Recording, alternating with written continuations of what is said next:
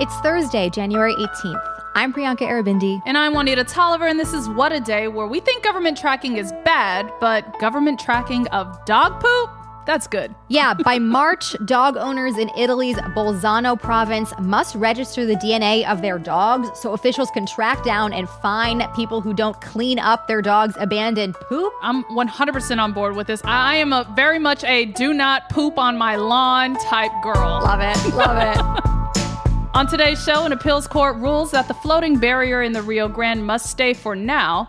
Plus, DeSantis largely gives up on campaigning in New Hampshire before next Tuesday's primary. But first, we focus on getting aid to those in the Middle East. Yesterday, Israel and Hamas reached an agreement to get medicine delivered to Israeli hostages who have been held in Gaza in exchange for the delivery of humanitarian aid and medication for Palestinian civilians in Gaza. This deal was brokered by Qatar and France, and a shipment meant for Israeli hostages already entered the Gaza Strip yesterday as part of this deal. We know this is critical, long overdue aid based on all the aid being slowed down or blocked in the recent weeks. So tell us more about this deal and any details that we know now. Yes, these medications are being delivered because of calls from the relatives of the over 100 remaining Israeli hostages who are believed to still be alive in Gaza. At least 1/3 of those people have chronic illnesses that require medication. They have been held captive and have been away from their homes for upwards of 100 days. The calls still remain for them to be returned home. Hamas stipulated that for every box of medication provided for those hostages, 1,000 boxes of medication should be provided for Palestinian civilians. That medication is being supplied by Qatar. And as everyone knows, Palestinians in Gaza have been experiencing an increasingly bleak humanitarian crisis over the past several months with severe shortages of food, medications, supplies, and so much more. In addition to the nearly 25,000 person death toll in Gaza, according to the UN, Gazans make up 80% of the people who are facing famine or catastrophic levels of hunger in the entire world. Every child under the age of 5 in Gaza is at high risk of severe malnutrition. And in addition to sweeping infections, medication shortages have led to a whole host of issues like operations being performed on children without anesthesia. Just things that are completely unfathomable.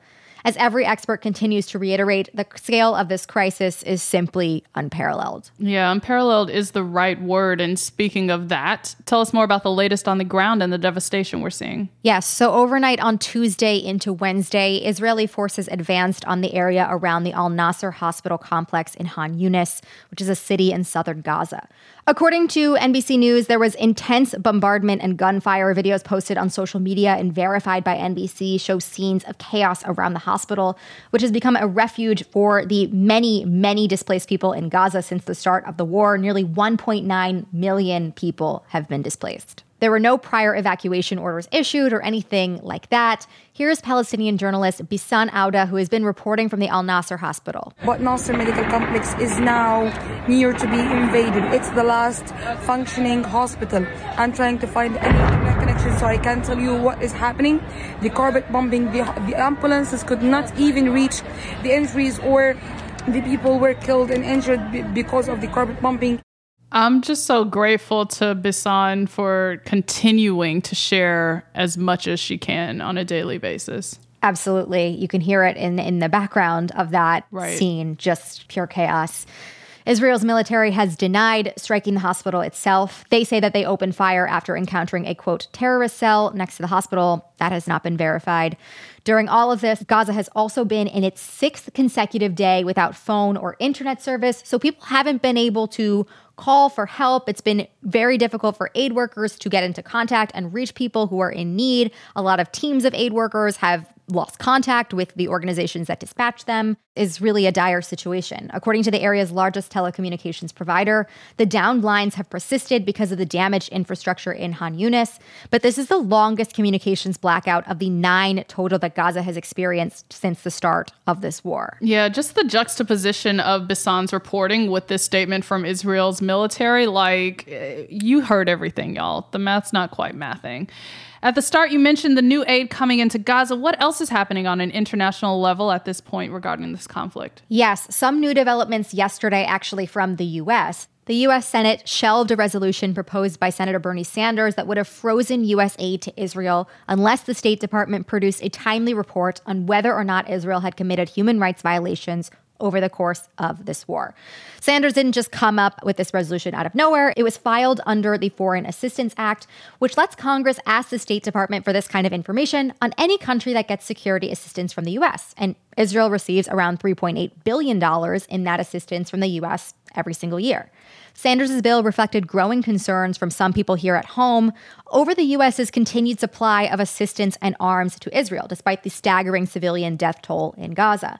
But at the end, only 11 senators voted to keep that resolution alive, while 72 Democrats and Republicans voted to table it, effectively killing the proposal. So as of now, U.S. aid to Israel will continue as usual. I just appreciate Senator Sanders and those 11 senators who broached this resolution, who are asking vital questions right now and voting for it. And thanks for that update, Priyanka. Now looking to Texas, where for now, a floating barrier in the Rio Grande will stay. Yesterday, an appeals court reversed an order requiring the state to remove it. As we've previously discussed on the show, these barriers have been the center of legal disputes between President Biden and Texas Governor Greg Abbott since they were installed last summer. And this latest reversal is a big setback for the Biden administration. All right, let's rewind for a second before we get into it. What led to this latest decision from the courts? So last July, Governor Abbott installed a 1,000-foot-long string of buoys and submerged netting in the Rio Grande near Eagle Pass, Texas, as part of his anti-immigration program.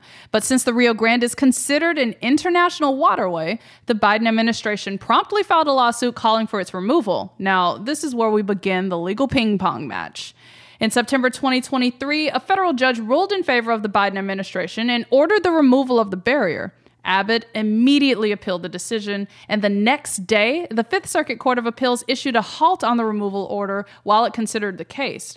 Fast forward to December, when the Fifth Circuit made its decision and a 3-judge panel sided with the lower court's ruling that the barrier was illegal. At that point, it seemed like the issue was settled with this specific court. I mean, that is until all 17 judges of the Fifth Circuit Court of Appeals voted yesterday, and a majority wanted to vacate the previous ruling and rehear the case. If it all sounds like a mess, that's because it is a complete mess. Also, there's no date for the new hearing yet, but for now, the barrier can stay in place. Yeah, absolute mess, as you said. How does this all tie into the politics and the conversation around the border and the restrictions that Republicans have been pushing for? Governor Abbott and Republicans have leveraged every single opportunity and court decision to hit President Biden on the border. And Republicans have consistently had a negative view of how President Biden is handling immigration issues. Recent polling by CBS YouGov shows that 2/3 of GOP voters want U.S. policy to focus on preventing border crossings, and nearly 70% of Republicans blame the Biden administration's policy changes as the reason why more migrants are attempting to cross the border. Conversely, 3/4 of Democratic voters want the Biden administration to focus on making the asylum-seeking process more efficient, and 72% of Democrats understand that migrants are trying to cross the border due to worsening economic conditions and danger in their current locations. Of course, this data will tie into what voters want to see Biden deliver ahead of 2024, especially as House Speaker Mike Johnson and House Republicans are pushing for the reinstatement of Trump's extremist immigration policies, including, you know those throwbacks, Remain in Mexico policy and building a wall. After a meeting at the White House yesterday, Johnson said he's making stuff like that a condition if Biden wants Congress to send more aid to Ukraine. Take a listen to what he said to reporters.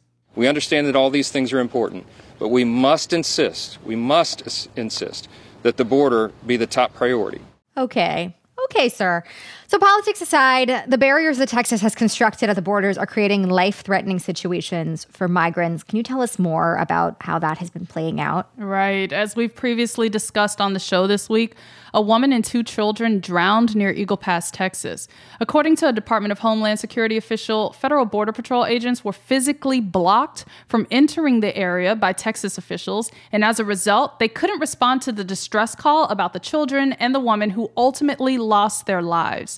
The Texas Military Department maintains that Mexican authorities were responding to an incident and did not require support, and that Texas officials did not see any migrants in distress.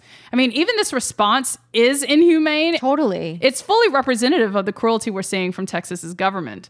Of course, we'll keep following all of the legal drama and the border policy negotiations, but that's the latest for now. We'll be back after some ads.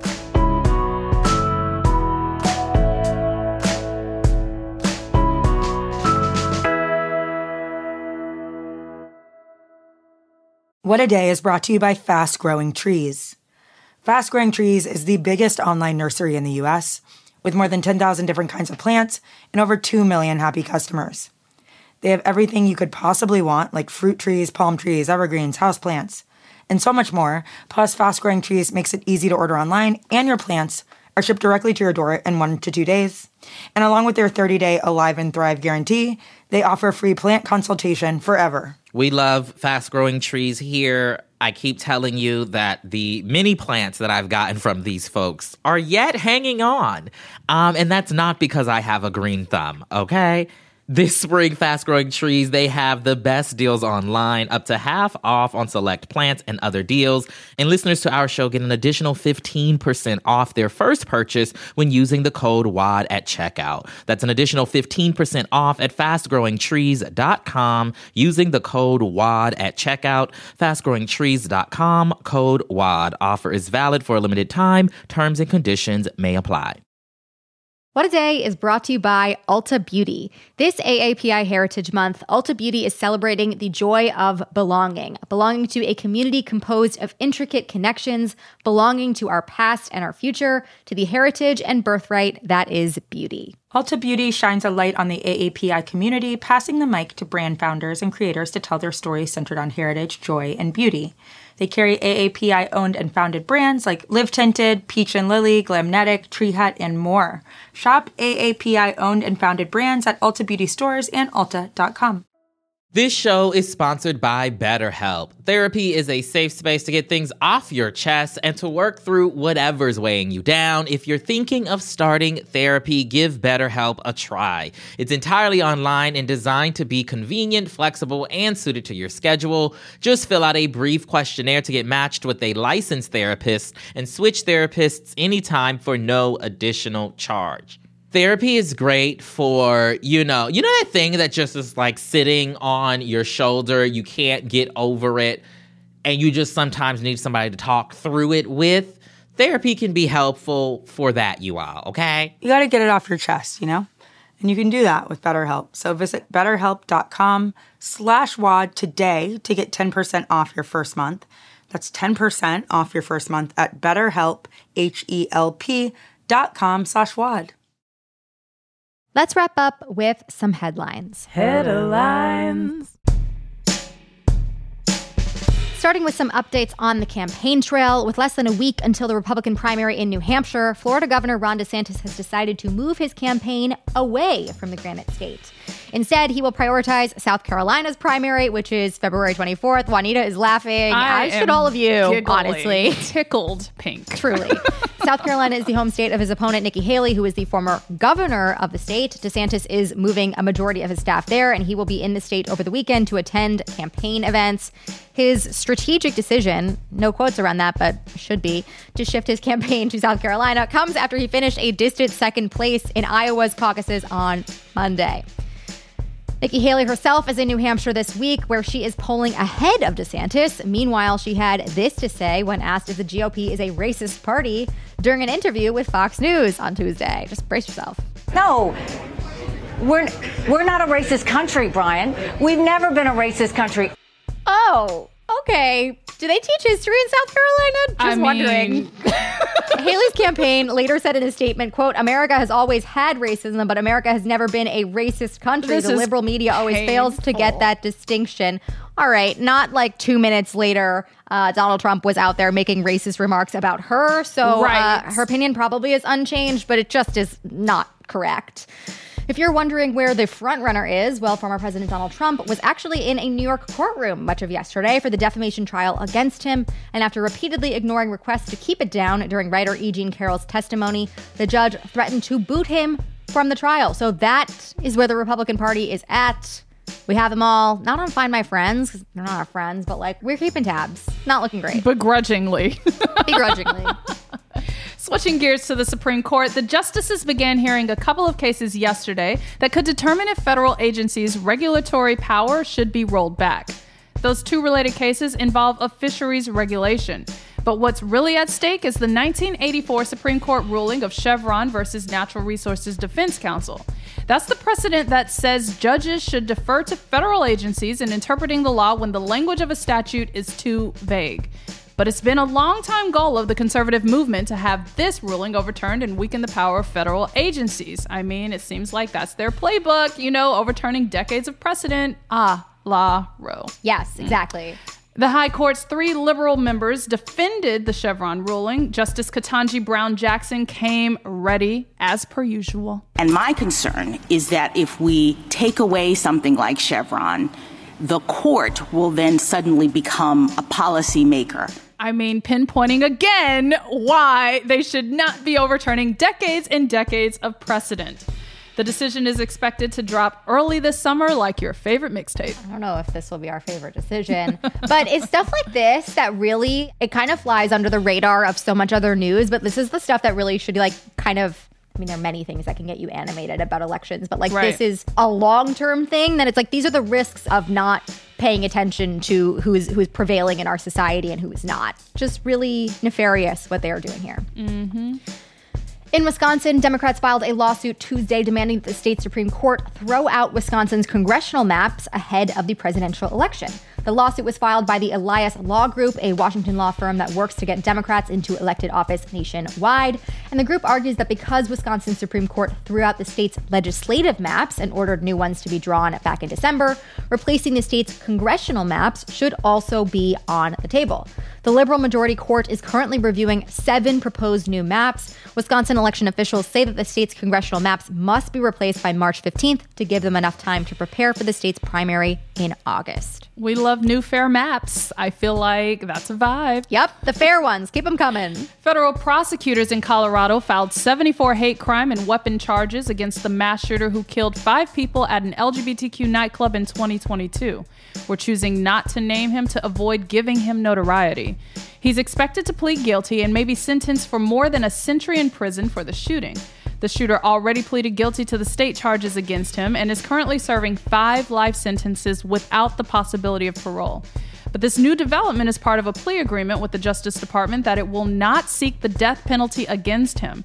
And just for context, the death penalty is not legal in Colorado. But the DOJ does have the option of seeking it with a limited set of crimes. Relatedly, there's an update on the 2022 mass shooting at a grocery store in Buffalo, New York.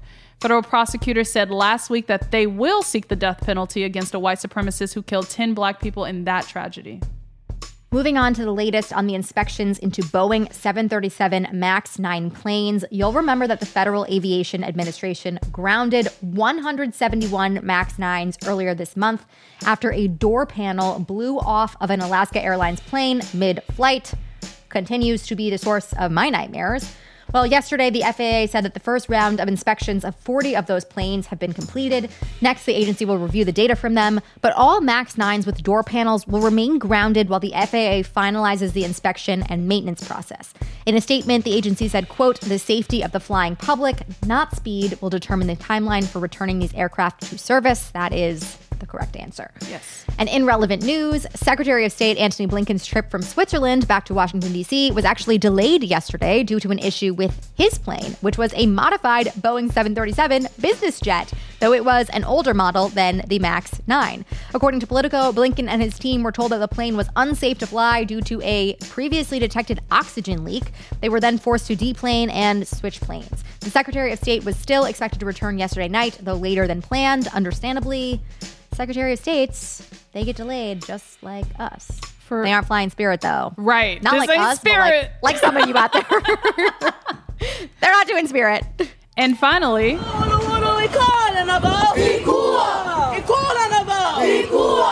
Thousands marched the streets of Honolulu on Wednesday for the annual Onipa'a Peace March, a tradition that commemorates the day that the United States illegally overthrew the Hawaiian Kingdom. Wednesday marked 131 years since armed American troops stormed Iolani Palace, the home of Hawaii's first queen and the kingdom's last reigning monarch, Queen Liliuokalani. On January 17th, 1893, they held her at gunpoint, demanding that she give up her throne. And she surrendered on the condition that the Hawaiian people would be protected from violence and that she would one day be reinstated. Obviously, that never happened. And decades later, the islands became the nation's 50th state. I feel like this is another important reminder to know your history and the history of America as a racist nation, you know. Every year, large crowds gather on January 17th to walk from Mauna Ala Royal Mausoleum, the resting place of Hawaii's monarchs, to Iolani Palace in honor of the Queen and her legacy. If you want to dive deeper into this day in history, listen to our special episode, Hawaii, an American Coup, from last year to learn more. The link is in our show notes. Again, folks, educate yourself. The information is there. The information is there. Even if you listened to it last year, now is a great time to just refresh your memory. I'm sure there are things you forgot. Someone who should listen to it, Nikki Haley. Come on. She didn't get this lesson in school. She didn't get a lot of them, apparently. And those are the headlines. One more thing before we go. We have a mass murderer on the loose in America, and it is fentanyl. It is a cheap white powder, and it kills more than 70,000 people each year in the U.S. On this week's America Dissected, Dr. Abdul El-Sayed reflects on the way that our fractured communities left us vulnerable to opioid addiction. And he sits down with the director of National Drug Control Policy to talk through solutions at the federal level. The episode just dropped, so you can listen in the America Dissected feed now. That's all for today. If you like the show, make sure you subscribe, leave a review, trade in that 737 Blinken, and tell your friends to listen. And if you are into reading and not just 23andMe reports about dog poop like me, What A Day is also a nightly newsletter. Check it out and subscribe at crooked.com/subscribe. I'm Priyanka Arabindi. I'm Juanita Tolliver. And scoop that poop. The proposed fines for this are apparently like over $1,000 US, which is absolutely wild. I don't know how I feel about it. I know you're still pro. I feel like even though it's a big amount, it's all about changing the behavior. And if you just throwing around $1,100 casually over dog poo, then you operate in a whole nother plane. What A Day is a production of Crooked Media. It's recorded and mixed by Bill Lance. Our show's producer is Itzy Quintanilla. Raven Yamamoto and Natalie Bettendorf are our associate producers. And our showrunner is Leo Duran. Our theme music is by Colin Gilliard and Kashaka.